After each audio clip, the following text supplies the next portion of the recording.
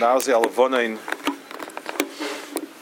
So we speak about the churban of the Gdolei Yisrael, the churban of the people that were the Teichnik, the Neshama Klal Yisrael. So we've spoken about a few of the people that were killed out in the last churban. There's another bechina of a tzaddik. There's another bechina of the Arzei Levanon. It says by Yitzchak Avinu that after the Akedah, he was considered Afrei Tzava Munach Tachas Kisar Kavod. Even though he was still living, he was be'etzem a sorov. His be'etzem was a kaddish, and he's seen as such. Kadosh Baruch Hu miyachat shmoi and so on. I wanted a little bit try to remember the zeich of somebody who was a bechina of Afrei Tzava Munach, someone that survived the war, but was kol kulei. He was an ember. I want to think through a little bit the Ponevezher Rav and the Arzei Levanon. He was be'etzem destroyed. Be'etzem was destroyed in the war, and it was a bechina of Afrei Tzava Munach. Whatever he did afterwards, we'll talk about it. Ponevezher Rav was born in 1886, approximately, in a small town called Kul. His name was Yosef Kahaneman, and he was, from his early childhood, brilliant. He was tremendously, very brilliant, very sharp, very, very streetwise, big pikeach, molichein. He was called in yeshiva. It was called Yosef Kula from the town Kula. At a young age, he was off to yeshiva. His parents saw his geshonis, and they sent him to yeshivas. He was in a few yeshivas, but his main two mekaymis that would kaveya his mus and his tzura was Telz Yeshiva, and Reb Lezer Gordon was his rabbi muvak in learning. That was his stam. Rebbe was Reb Lezer Gordon, and he was by the Chofetz Chaim in Koil Kotshim, and the Chofetz Chaim was the demus that he saw in terms of musar, in terms of he once told over somebody something in Chofetz Chaim, and the person said, das hat gesagt Chofetz Chaim. Chofetz Chaim said that, and he said, nein, das lebt der Chofetz Chaim. This is what the Chofetz Chaim lives. And the Chofetz Chaim was for him the demus, the Moira Derech, and the Moira Ra. For whatever he did, he would always ask himself, what would the Chofetz Chaim have said? Those are the two demuyos that formed his personality. He was a phenomenal masmid as a bacha. He was also somewhat mischievous, was involved in some things in Yanim, and even when he was older, he would tolerate a child who was a little more mischievous and say, Yosef Kula was also once upon a time a live wire. But his mother was incredible, and he married a daughter of one of the great rabbanim in Litter, Reb Leibel Kamira, and at the age of 25, 26, in 1911, he took on his first rabbanis in a small town called Vidge. It was a hamlet, literally. He was a rav for 3 years, and then World War I broke out. World War I destroyed the kehillas in Europe, and he stayed on, but there was nothing. It was charav. In 1918, he was asked to become Rav in Ponevezher. Ponevezher was one of the 3 big cities in Lita. It was Shavla, Kovna, Shavla, and Ponevezher. And he became Rav in Ponevezher in 1918. He was unique. He was someone whose breadth of vision was beyond anyone in Lita, probably beyond most people in Europe. The mentality in those days was to sit and be oisik in your local things and the passing your shilas, and that's it, and so on. he started building almost the first day he came to Ponevezher. He built a yeshiva, and he built a yeshiva for young boys, and he built a yeshiva, and he built a this, and he built a that. By the time the war came around, there were over 1,000 talmidim in his different moistis. It was a fanem. It was a scope of undertaking that was the Litvische Rabbanim, Litvische Jewry, and Litvische Rabbanim Beteva were very tsanua kind of. They didn't have the hoo-ha to deal with big things and big projects and undertakings. It was chlal not to them. And he had a vision that was incredible. He was the only city, between the wars, the matzav of Yiddishkeit and Litta went downhill rapidly. And in most big cities, the people were already, the majority of people were already not real Shema mitzvahs anymore. In Ponevezher, and there were splits in the Kehillah, the religious function of the rabbinate and the chesed functions became more like what we would call federation-type organizations. The Rav didn't let that happen in Ponevezher. Ponevezher Rav kept all the moistis under his hanhaga. He cared as much for the chesed moistis as the Torah moistis and Torah moistis chesed moistis. He personally took care of everything. They found in the Pinkas Kehillah of Ponevezher a notation. This is typical. Such and such a person is in terrible need. The Rav and somebody else will go around from house to house collecting money. By Moas Chitim, he would decide how much every person has to give, and he would post it up on the wall how much every person is supposed to give and how much he gave. And he held it was mutter and right to do. And nobody, once or twice people tried to bicker, and then they folded. He cared about every nidach, and everybody needed something in Ponevezher. He cared about the next door. The door wasn't going to yeshivas anymore. There wasn't the musig of an institution where everybody would go to a cheder and then go on to yeshiva. There were yeshivas for mitziyanim. The economics dictated that was the only thing. And he built up moistis. He found a way to people that were not frum. He was, in most places, the Rabbanim either gave up or they were loichem. He was the only one of his tchunas was he had a tremendous warmth and a tremendous ahava that shone, that radiated from him, and a tremendous pikches, and very even-keeled, and with a sharp sense of humor. And he wanted the barbershop to close for Shabbos, so he would walk by, he'd put his head in and say, "Akuten Shabbos." And there was one who was insisted on keeping it open, so he sat down in the chair. And every customer came in, he wished him a good Shabbos. And that was the end of the customers, and that was the end. He closed the store. This humorous way, once one barber told him that he's going to the priest to Shmadzich. So he's angry at him and he's going to go to the priest and become a Christian. So the Rav told him, until you don't bring me a certificate, these certificates, I don't believe you. I'll keep wishing you good Shabbos. So he said, and when I bring the certificate, what are you going to wish me? So he said, good riddance. He had the sparkle that people loved him, and he used it.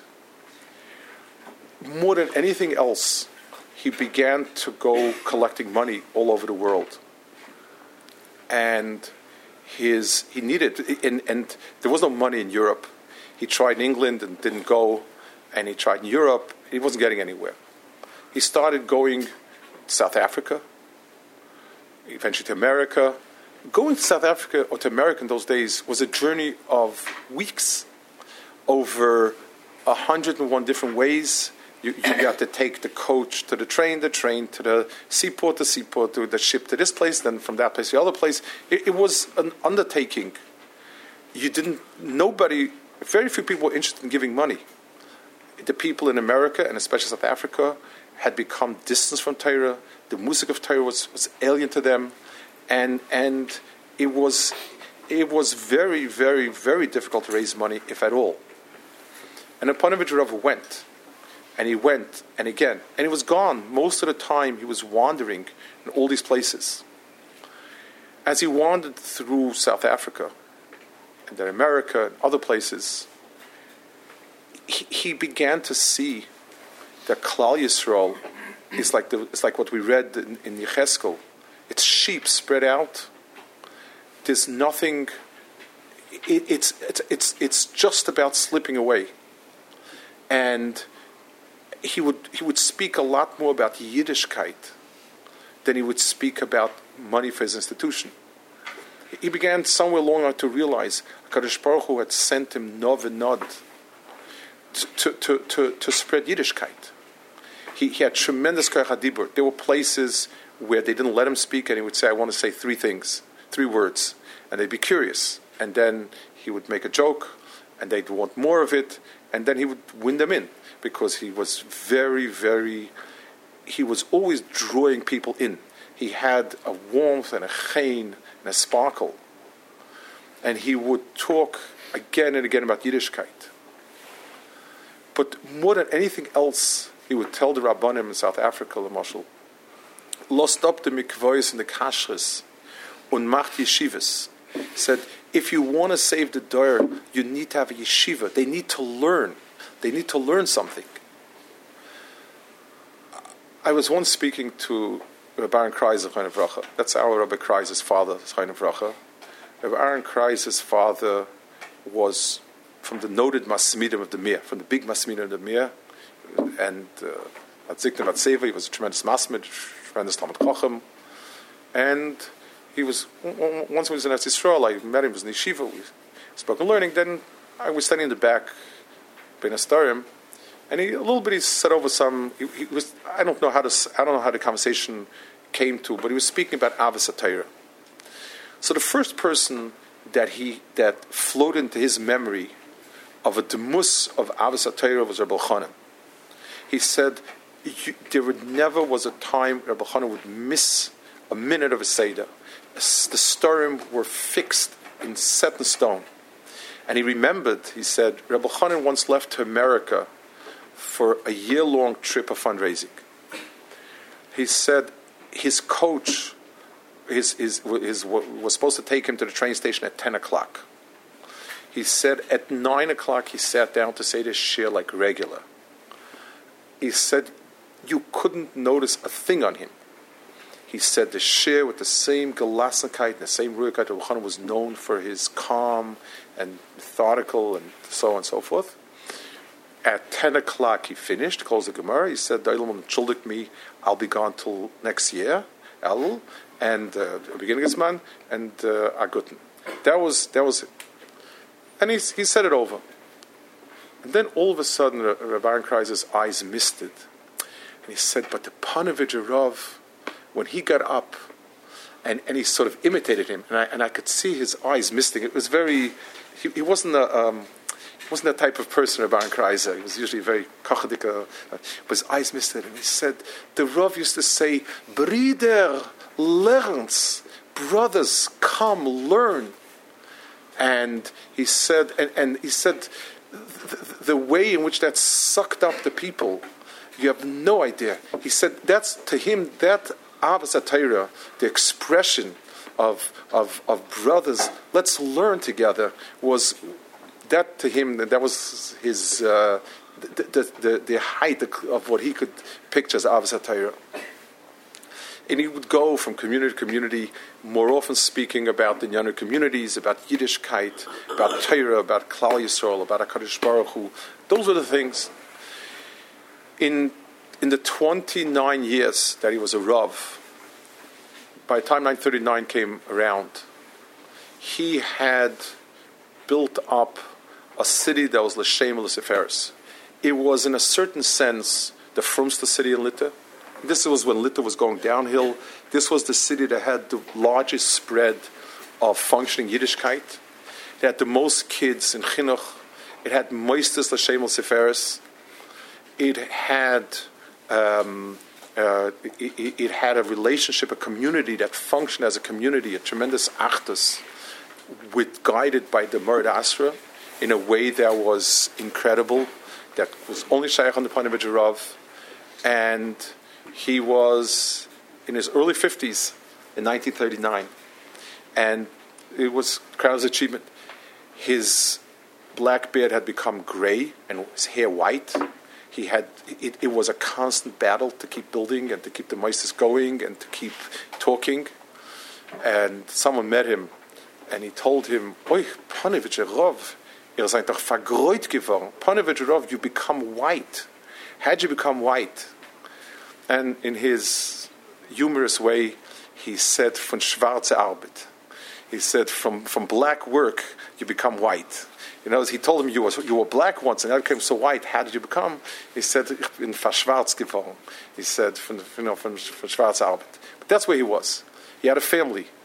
He had a wife, who was Reb Levanon Kamir's daughter. He had his oldest son, Reb Avram, was a chashuv, younger man, a chashuv, a bacha. He was married, chashuv.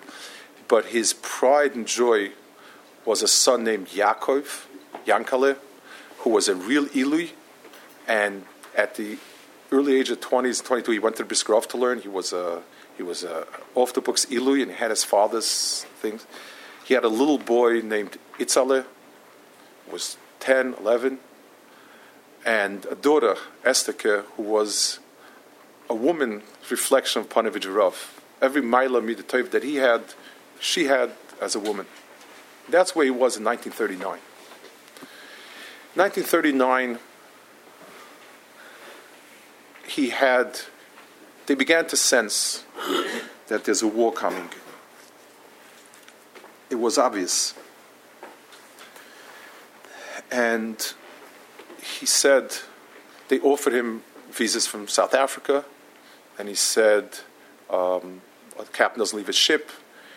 They offered his son, Yaakov, in America to come, and he said, he himself, the son wrote that we are Bnei Litta, and we're Kigomel al Imoy.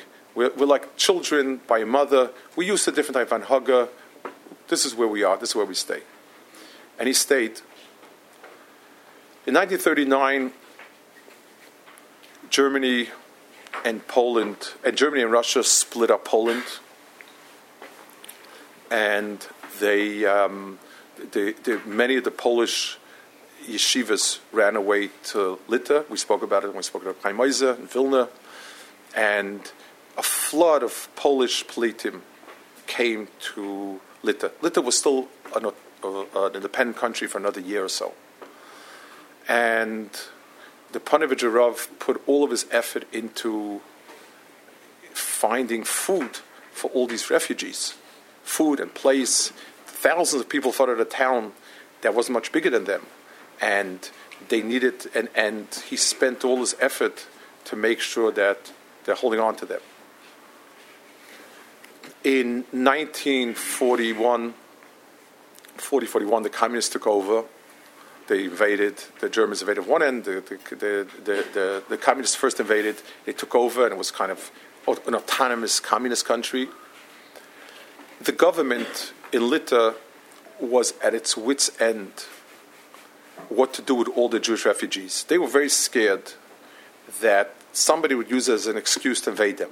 The so-called Polish government, whatever it is, anything. And they told the Ponevezher Rav that he has to go to Washington. He had been in America, he had some connections, to be poil in Washington to bring in all the refugees, Jewish refugees into America. They gave him a diplomatic passport. He was supposed to go with Kahaneman Rav. It didn't make any sense, but there was no Eitzah. They told him, they didn't give him a choice. They said, you have to go. And it was a thread of hope for everybody, and he set out to go. The Kahaneman Rav did not go in the end. Kahaneman Rav was too sick. He had cancer and he was dying, and he didn't go, and he went himself. The goodbye, people felt, people knew, people sensed the air. They didn't sense what's going to happen, but they're in for terrible times. And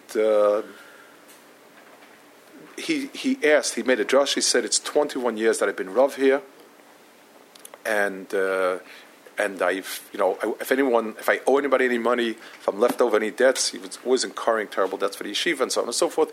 I want to pay him now. He'd tell me right after Shabbos, and I'll pay him, and so on and so forth. And it was strange because he would be traveling. He was always traveling. I mean, he was never there. He was always going back and forth, and never was a big commotion. This time, they took all the children from the Cheder and the Beis Yisraelim and all the children of town. They went to say goodbye. It's a very unusual moment. And as he's standing there looking around, and all the kids of the town, the kids from the Cheder and kids of Beis Yisraelim, and hundreds and hundreds and hundreds of kids, maybe thousands, and one kid yells out, "Nemer mit," take me along. And they all started chiming along, "Nehmt uns mit, nehmt uns mit." And all the kids in Ponevezher.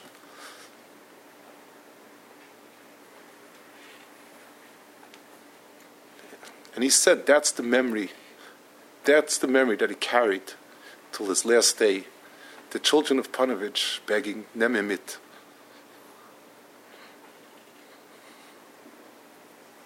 And that's what I meant. That was Afro Tzav Umunach. He wasn't living his own life anymore. At the age of 52, 53, 54, that age approximately, he couldn't go to America directly. He went to Eretz Yisrael. And he landed in Tel Aviv. He had an old mother who lived in Tel Aviv, and a brother.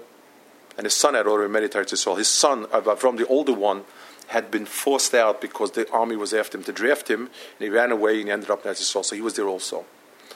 Ponevezher landed in 1940 in Eretz Yisrael, and he realized the communists had taken over. There's no going back. Rommel was on the way to conquer Eretz Yisrael, and it was a moment in time that was as hopeless as could possibly be. There was nothing happening. The jaws, it's like watching your loved ones in the jaw of a shark, and the jaw snapping shut, and you can't do anything. Europe was closing in. The communists on one side, the Nazis on the other side, and it was crushing everything in between. Eretz Yisrael was about to be crushed. Al pi derech hateva. Rommel was about to take that in, and there was no hope. And the Ponevezher Rav himself couldn't stay in Eretz Yisrael because the British had a thing about that anybody who comes from enemy country, suspects means enemy. So he might be a Nazi spy. There was the English. That was the cultured mindset. The Pikchim and the Chachamim and the civilized ones. So he was told that it's possible in Beirut he could possibly get a visa for himself and his family. So he went to speak to Rabbi Yaakov Halpern. Rabbi Yaakov Halpern was a big Gvir who owned a lot of property in Bnei Brak area and so on. And he spoke with him about how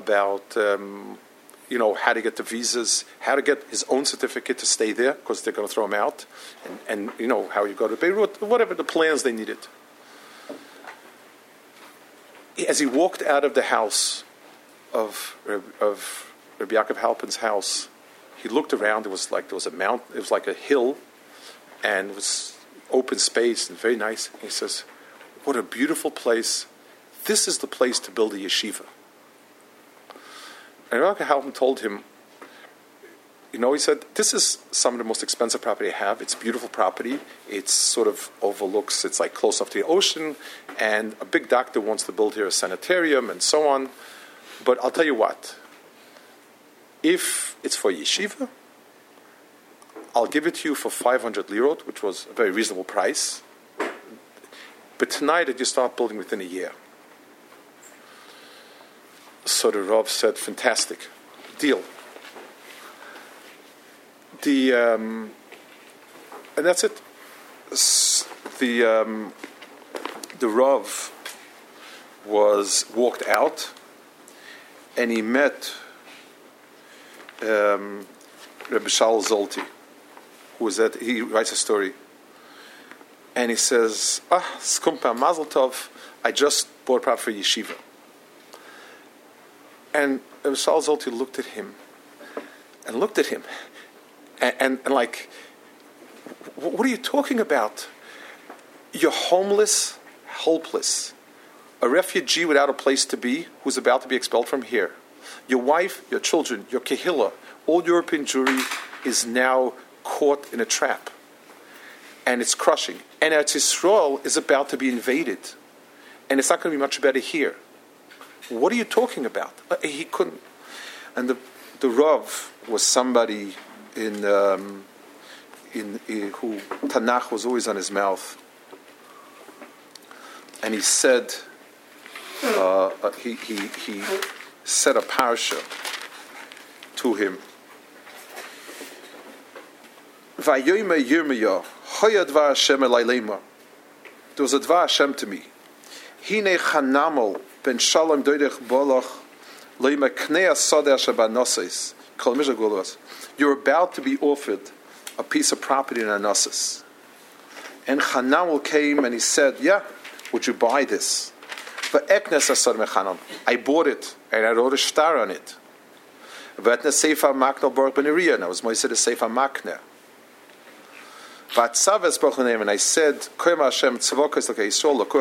and so on. And then I said, then Yirmiyahu turns and he says, when I finished the deal, I wrote up the star, I gave it to Baruch for safekeeping, I turned to HaKadosh Baruch Hu. And I said, Ribono Shalom, Ata Hashem Elokim, Aho Hashem Elokim, Hine Ata Sisas Shemaim V'Aretz, and so on and so forth. Everything. And he goes through it. And he says, Klal Yisrael sinned. And they didn't do what they're supposed to do. Vayavoyu, Vayoshes, V'lo Yishomu B'koilecha V'serascha, V'serascha Lo Yolochu, Eskol Shetzivisam Nasis Lo Yosu, V'atekritzim, Eskol Razos. Everything you said bad is going to happen, is happening. Your nevuahs that you've given me till now are all being skayim. Eretz Yisrael is about to be charav. Hine, hasoylois bo ha'ir. The ramps and batteries have come to the city Lelachta to capture it. They're there. The Bavlim are there, and they're setting up. And the city is about to collapse because everybody's dying of hunger, of disease, and by the sword. And everything you said, HaKadosh Baruch Hu, Yaakov said, came true. We see it. And you tell me I go by a field b'kesev, what are you talking about? The nevuahs that you sent me, Yerushalayim is going to be a charav city, desolate, nothing. It is going to be in the ground, and now you send me by a field. What does it mean? And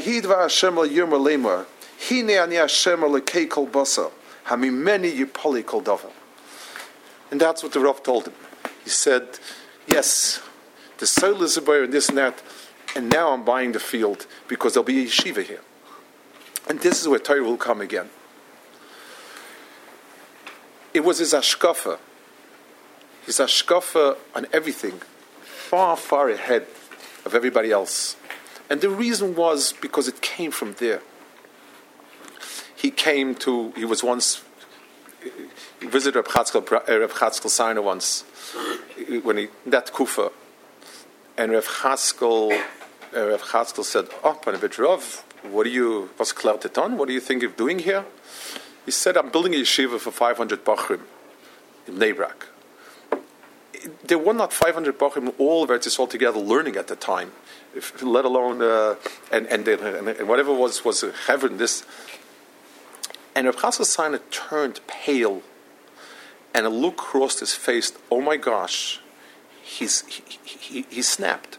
He lost his family, he lost everything, and he's pashut not there. And the Ponevezher Rav noticed it. He was a pekach, and he grabbed Reb Chatzkel Sarna's arm and he said, Reb Chatzkel, in 25 years from now, there will be not 1 million, not 2 million, more millions of people will be living here, and we won't have enough yeshivas for them. They asked him, what is he doing here? And he said,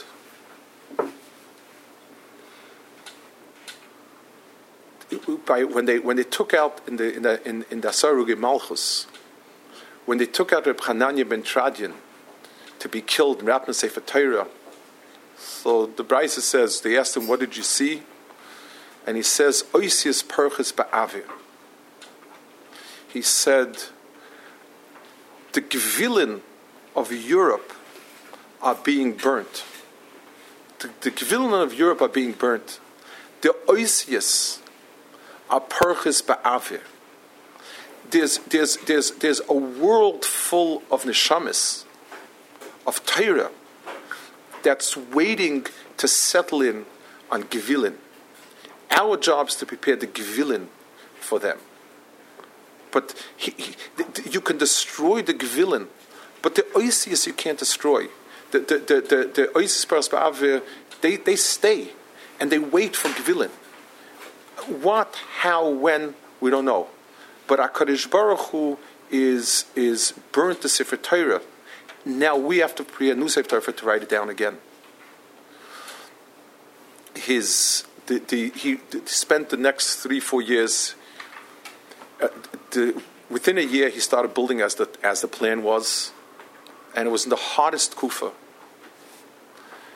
The dedication ceremony was him, Chazanish, and a few other Rabbanim, Rabbi Yaakov Landau, the Rav from Leibach, and a handful of people made they couldn't make any PR. It wasn't shaykh. They put out a board with a piece of paper on it. That was the table, and they put a plate with some cookies and a few bottles of soda. That was the Chanukah Sabayis. And not Chanukah Sabayis, it was the Hanochas of Pina. And as the Ponevezher Rav bent over to mix the cement and mix the cement and put it in, his body was racked by sobbing. He started sobbing, crying. And his tears went in. They said there was more tears than there was cement. And he finished it, patted it, and Chaznish turned to him and he said, Ponevezher Rav, he says, when you make a dedication with whiskey and cake, sometimes it's atzliach, sometimes not. But when you dedicate something with tears, we have Avtocha v'azerim b'dima b'rin yiktzairu. There's Avtocha from David HaMelech that'll be matzliach. The next years, till 1945, 46, he spent. No one knew what was happening. They knew terrible things were happening. They kept hearing. No one knew where their family was. Nobody knew where their children were. Whoever was at Yisrael that had gotten out was in limbo. And he went from shtibel to shtibel, shul to shul, mokum to mokum. In every place he would speak, and be mo'eded, and mechazik. There was, and they've written down many of it. There's just an innumerable amount. He was always, he walked in Tel Aviv to a shulchul, and they were sitting and learning Daf HaYomi. And I stood up and he said, no, I want to learn with you. He sits down with one of them, and when the Maggid Shir finished, after Meir, so the Rav started speaking, and everybody got around him. He was an enormous speaker. And he said, I thought I'm coming to be mechazik you. I got so much chizuk. People work so hard, and you come on a blat Gemara, and he spoke about the chshivas of it. And then he started speaking with everybody's heart. And he says, Gewalt, where are we? We don't know where the brothers are, where the sisters are, where the children are, where this, and till everybody's crying. And he says, Tazlom Zong Tilim Tazal. Let's say Tilim. He says, David HaMelech says, Lulei Soyroscha Shashuai Azavariti Banyi. That the only thing to hold on to when things are impossible is Torah. And that's what we're holding on to. And that's why it's so important. This was every place he went. His message was that without Torah, there's nothing to hold on to. He spoke someplace, there was once when he let his feelings come through, his personal feelings, he was speaking somewhere near Tel Aviv. I think it was the Groshul on the Yarkon. And then in the middle, he just burst into tears and he says, Rabbi Isai, I can't help myself. He says, today is the bar mitzvah of my Yitzchak. And I don't know. Is he? Is he not? Where? What? When? He started sobbing. And then he said, no, it's not only my child. I have to think of many, many other children. I have to think of all the children. It's not right. The end of the war left him a person at the age of 55, 56, who had put in an entire life of work into building a family, into building into building a world up. The efforts that he turned white, the battles he fought, the buildings he built, the people he had, his kids, his community, everything was gone. It was like Yosef. Nothing. A wind came and destroyed his entire life. And at the age, it's mid-50s, a destroyed life, Aleph Ataf, an extraordinary full life, Aleph Ataf, he needed to make a decision that he would start building again. His wife, who's a big tzaddikus, obviously, her name was Rebbe Tzefega,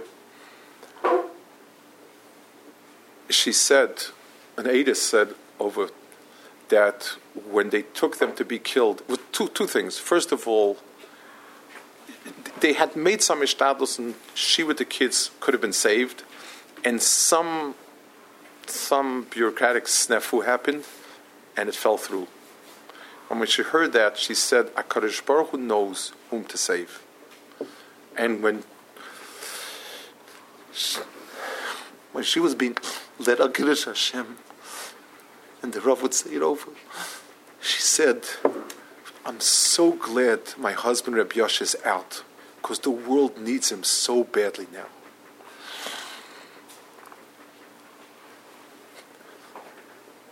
Very, very different way of looking at things. Ponevezher Rav started rebuilding.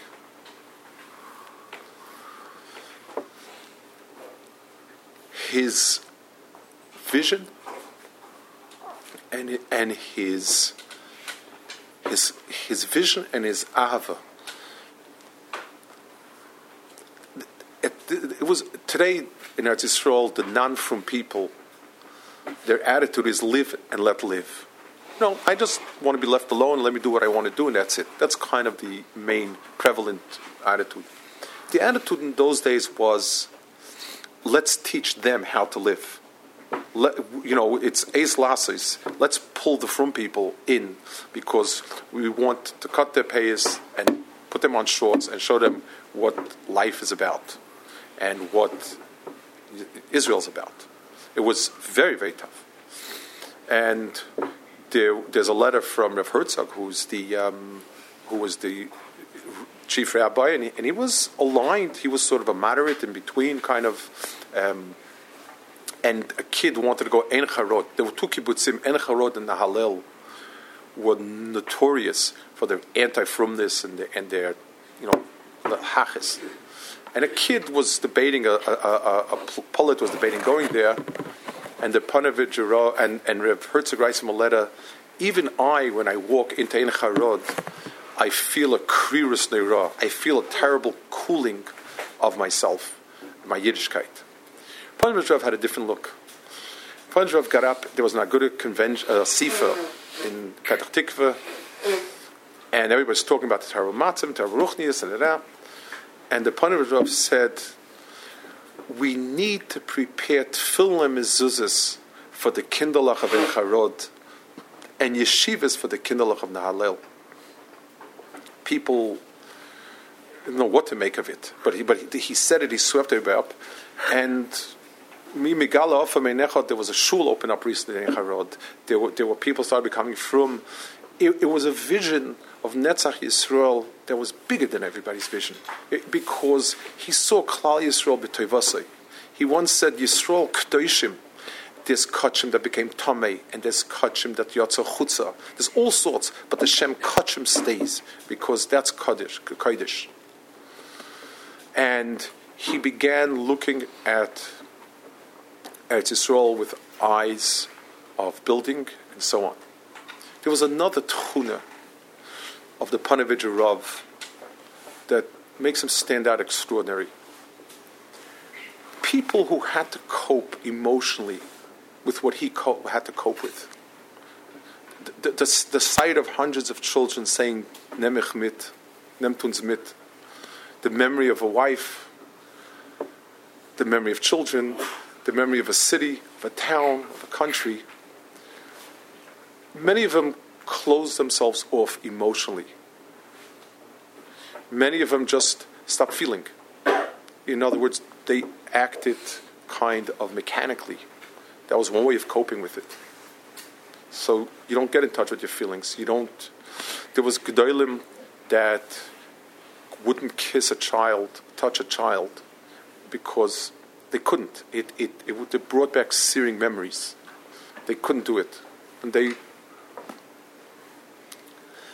Ponevezher Rav exuded, it's as if he gathered all the warmth that had been burnt and projected it.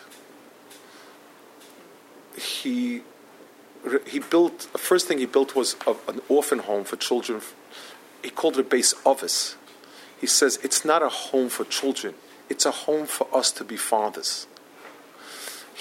Every bacha that he took in, every person he came in contact with, he exuded a tremendous amount of ahava. It's almost as if all that feeling and all that regesh became projected in that. Reb Lezer Paczynski was very, very short, and he was a bacher in Ponevezher, and he was laying on a bench one evening. He was sort of going to sleep, and the Ponevezher Rav was standing with Reb Abba Grossbart, who was the mashgiach. And they didn't notice he was laying on the bench. He was kind of small and it was kind of dark. So he overheard the conversation that he probably wasn't supposed to be. And Rabbi Grossbart had lost his family in the war, never could remarry. Just emotionally, he couldn't. He was a withdrawn person, big tzaddik, big Adam Chasha, but that was it. And he was standing with the Ponevezher Rav, and he told him, Ponevezher Rav, wie tut ihr das? How do you do it? I can't. How do you deal with your emotions? And the Rav said, Ich verbeut das. I build with my emotions. I channel it into building it. Every child that I take in and that I give him love and warmth and embrace and care, that's what I do with it. And there was something that was extraordinary. It was something that, a person who's not a sensitive person, not an emotional person, can deal with things, so it's not, but somebody who's so sensitive, so his emotions are so powerful, and they're able to deal with it, that was what the Rav did. The Rav spent 29 years in Rabbanis. In 29 years in Rabbanis in Ponevezher and Vij together, and 29 years in Eretz Yisrael. It was HaKadosh Baruch had been machrev an entire world, like Yosef, mamish like Yosef, and he picked himself up and rebuilt a world. He built every meiser under the sun possible, and he was already an older person now, physically not well. He, in his first year in Eretz Yisrael, he lost his voice. He went to a doctor, and that doctor said, you have cancer in the throat, and you have a year to live. And he started making plans, who should take over and who should take over a yeshiva that didn't exist, take over, and who should take care, and who should this, and who should that. And then a year later, they decided he made a mistake. It was not that, but he lived like that. He became very sick in Europe. He was in America, or he was in America, and he became very sick. His kidneys failed, and they had to do a very difficult operation to remove a kidney. A second time, he had a clot in his foot that they said they needed to amputate. Baruch Hashem, they didn't. And he knew pain and suffering all his years. It was mamash a life of Eev. The one thing that wasn't Eev was his face, his voice, his warmth, his embrace, and everything. And he left us with some ashkafis. He left us with ashkafis about the war. No one can say hashkafis about what happened except for a person who was there. And one hashkafa was, he brought a pasuk someplace that it's called a Yom HaGadol, and he said, why is it a Yom HaGadol, a day of Churban? So he also said over a perek in Yecheskel. He says, L'chein amar b'nei Beis Yisrael, koyam Hashem Elokim, habederach havayseichem atem nitmim, v'achei shikotzeim atavzainim. Are you following the avodah of your forebears? Uveseis matnaseichem ba'av b'neichem be'eish atem nitmeisem ol giulechem arayoim. V'ani adorish lechem Beis Yisrael. I'm going to look after you, Klal Yisrael. Chayon inum Hashem Elokim im adorish lechem. V'ha'oyle al ruchachem. That which you think would happen, that you would become Oivd Avodah Zarah, hoye loisiya, it'll never happen. Ashatem oimrim niya kagoyim kumishkois harotzis. That which you say that you're going to become like the goyim, l'sharis eitz ve'evin, that will never happen. And if you don't do tshuva, chayon inum Hashem Elokim, im loy biyad chazaka v'zoyin etuyo v'chem shfucha emlech aleichem. If I won't unleash every power in the Bria to force Malchus Shemayim on you, what says Yaschem in Amim, I'll take you out from the Amim, v'kibatzti Yaschem in Arotzis, Hashem v'odseisem bom, and I will take you out from all the Arotzis, biyod chazaka b'zoyin etuyo v'chem shfucha. I will take you out with an outstretched hand and with a horrendous anger. Ve'veis Yaschem al midbar Amim, and I will bring you to midbar Amim, v'nishpati itchem sham.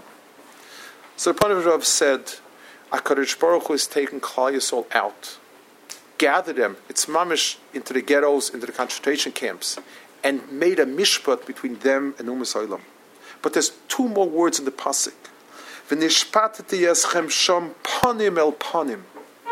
The only other time Moshe Rabbeinu is panim el panim, and when HaKadosh Baruch Hu is yoyim chema shfucha, is moilech biyad chazaka, and Klal Yisrael, it's a yoyim of panim el panim. Panim zoyafos, but it's panim el panim. That's what someone who lived it. That's Arzei Levanon, who saw in the chema shfucha Yad Hashem, he saw a yoyim gadol v'noira, because it's a day of panim el panim. Someone asked him, doesn't it say Malachim? It says when they took Rabbi Akiva, the Malachim was Zoyek, Malachim Mar Yivkoyun, Zutayr Zuschara, and the Ponevezher said, Malachim ask Shailas, Yidden don't. It's the Gmail of Klal Yisrael. And finally, one last point that he said. Someone asked him, someone met him, and he said, Ponevezher, Zok mit dem Emes, tell me the truth, Ponevezher, don't you have kashas? And he said, I have only one big question that I really struggle with, that I haven't answered yet fully. And the question is, why did I remain? Am I fulfilling the tachlis? If HaKadosh Baruch Hu took me out from there, did I fulfill the tachlis? I didn't get out because of my schusim. I got out because of what I'm expected to do. And he said, that's the question that I don't have a good answer for yet.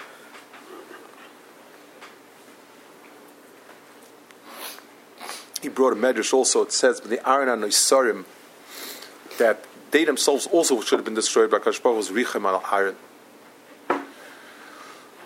That was the Arzei Levanon. That was the Hashkafa. That was the life they lived. And his personal Gehenim lasted 30 years. He was nifted in 69. And from 39 to 69, he lived with the memories of his wife, of his children, of the children of the town, of the people, of the Litvische Yidentum. He had a tremendous Ava. And for Klal Yisrael, he lived with those memories. It was 30 years he lived with having to start from the bottom when he was at the top and built. But it was always with a happiness, with a warmth, with so much chen and chiyas. If you look at a picture of the Ponevezher Rav, it jumps at you. There's the worn out, the face that has deep ridges, the toil, the eyes that sparkle with chachma, and the smile and the warmth that almost leaps out when you see it. I want to finish with one. The bracha that a kohen makes by Birchas Kahaneman is Asher Kitshon Mitzvoisav Mitzivona Levarach Es Ama Yisrael Bi Ahava. Kedushas kohen is Ahava. The Rav, because of who he was, because of what HaKadosh Baruch Hu had put him through, is probably the dogma of the Kedusha of Ava. An Ava that comes because he sees past the chutz, where everybody else saw angry faces and mocking youth. He saw neshamas that are someday going to want talus and tefillin and learning. He saw that the Yiddish neshama wants to learn, and that no matter wherever there is, he embraced Klal Yisrael Brider, with real sense of that. And if we're Brider, then what more could I want for you than to learn? That was the Kedusha, the Ava, and the Kedusha of Ahava that this particular Arzei Levanon that suffered 29 years of burning gave over to us.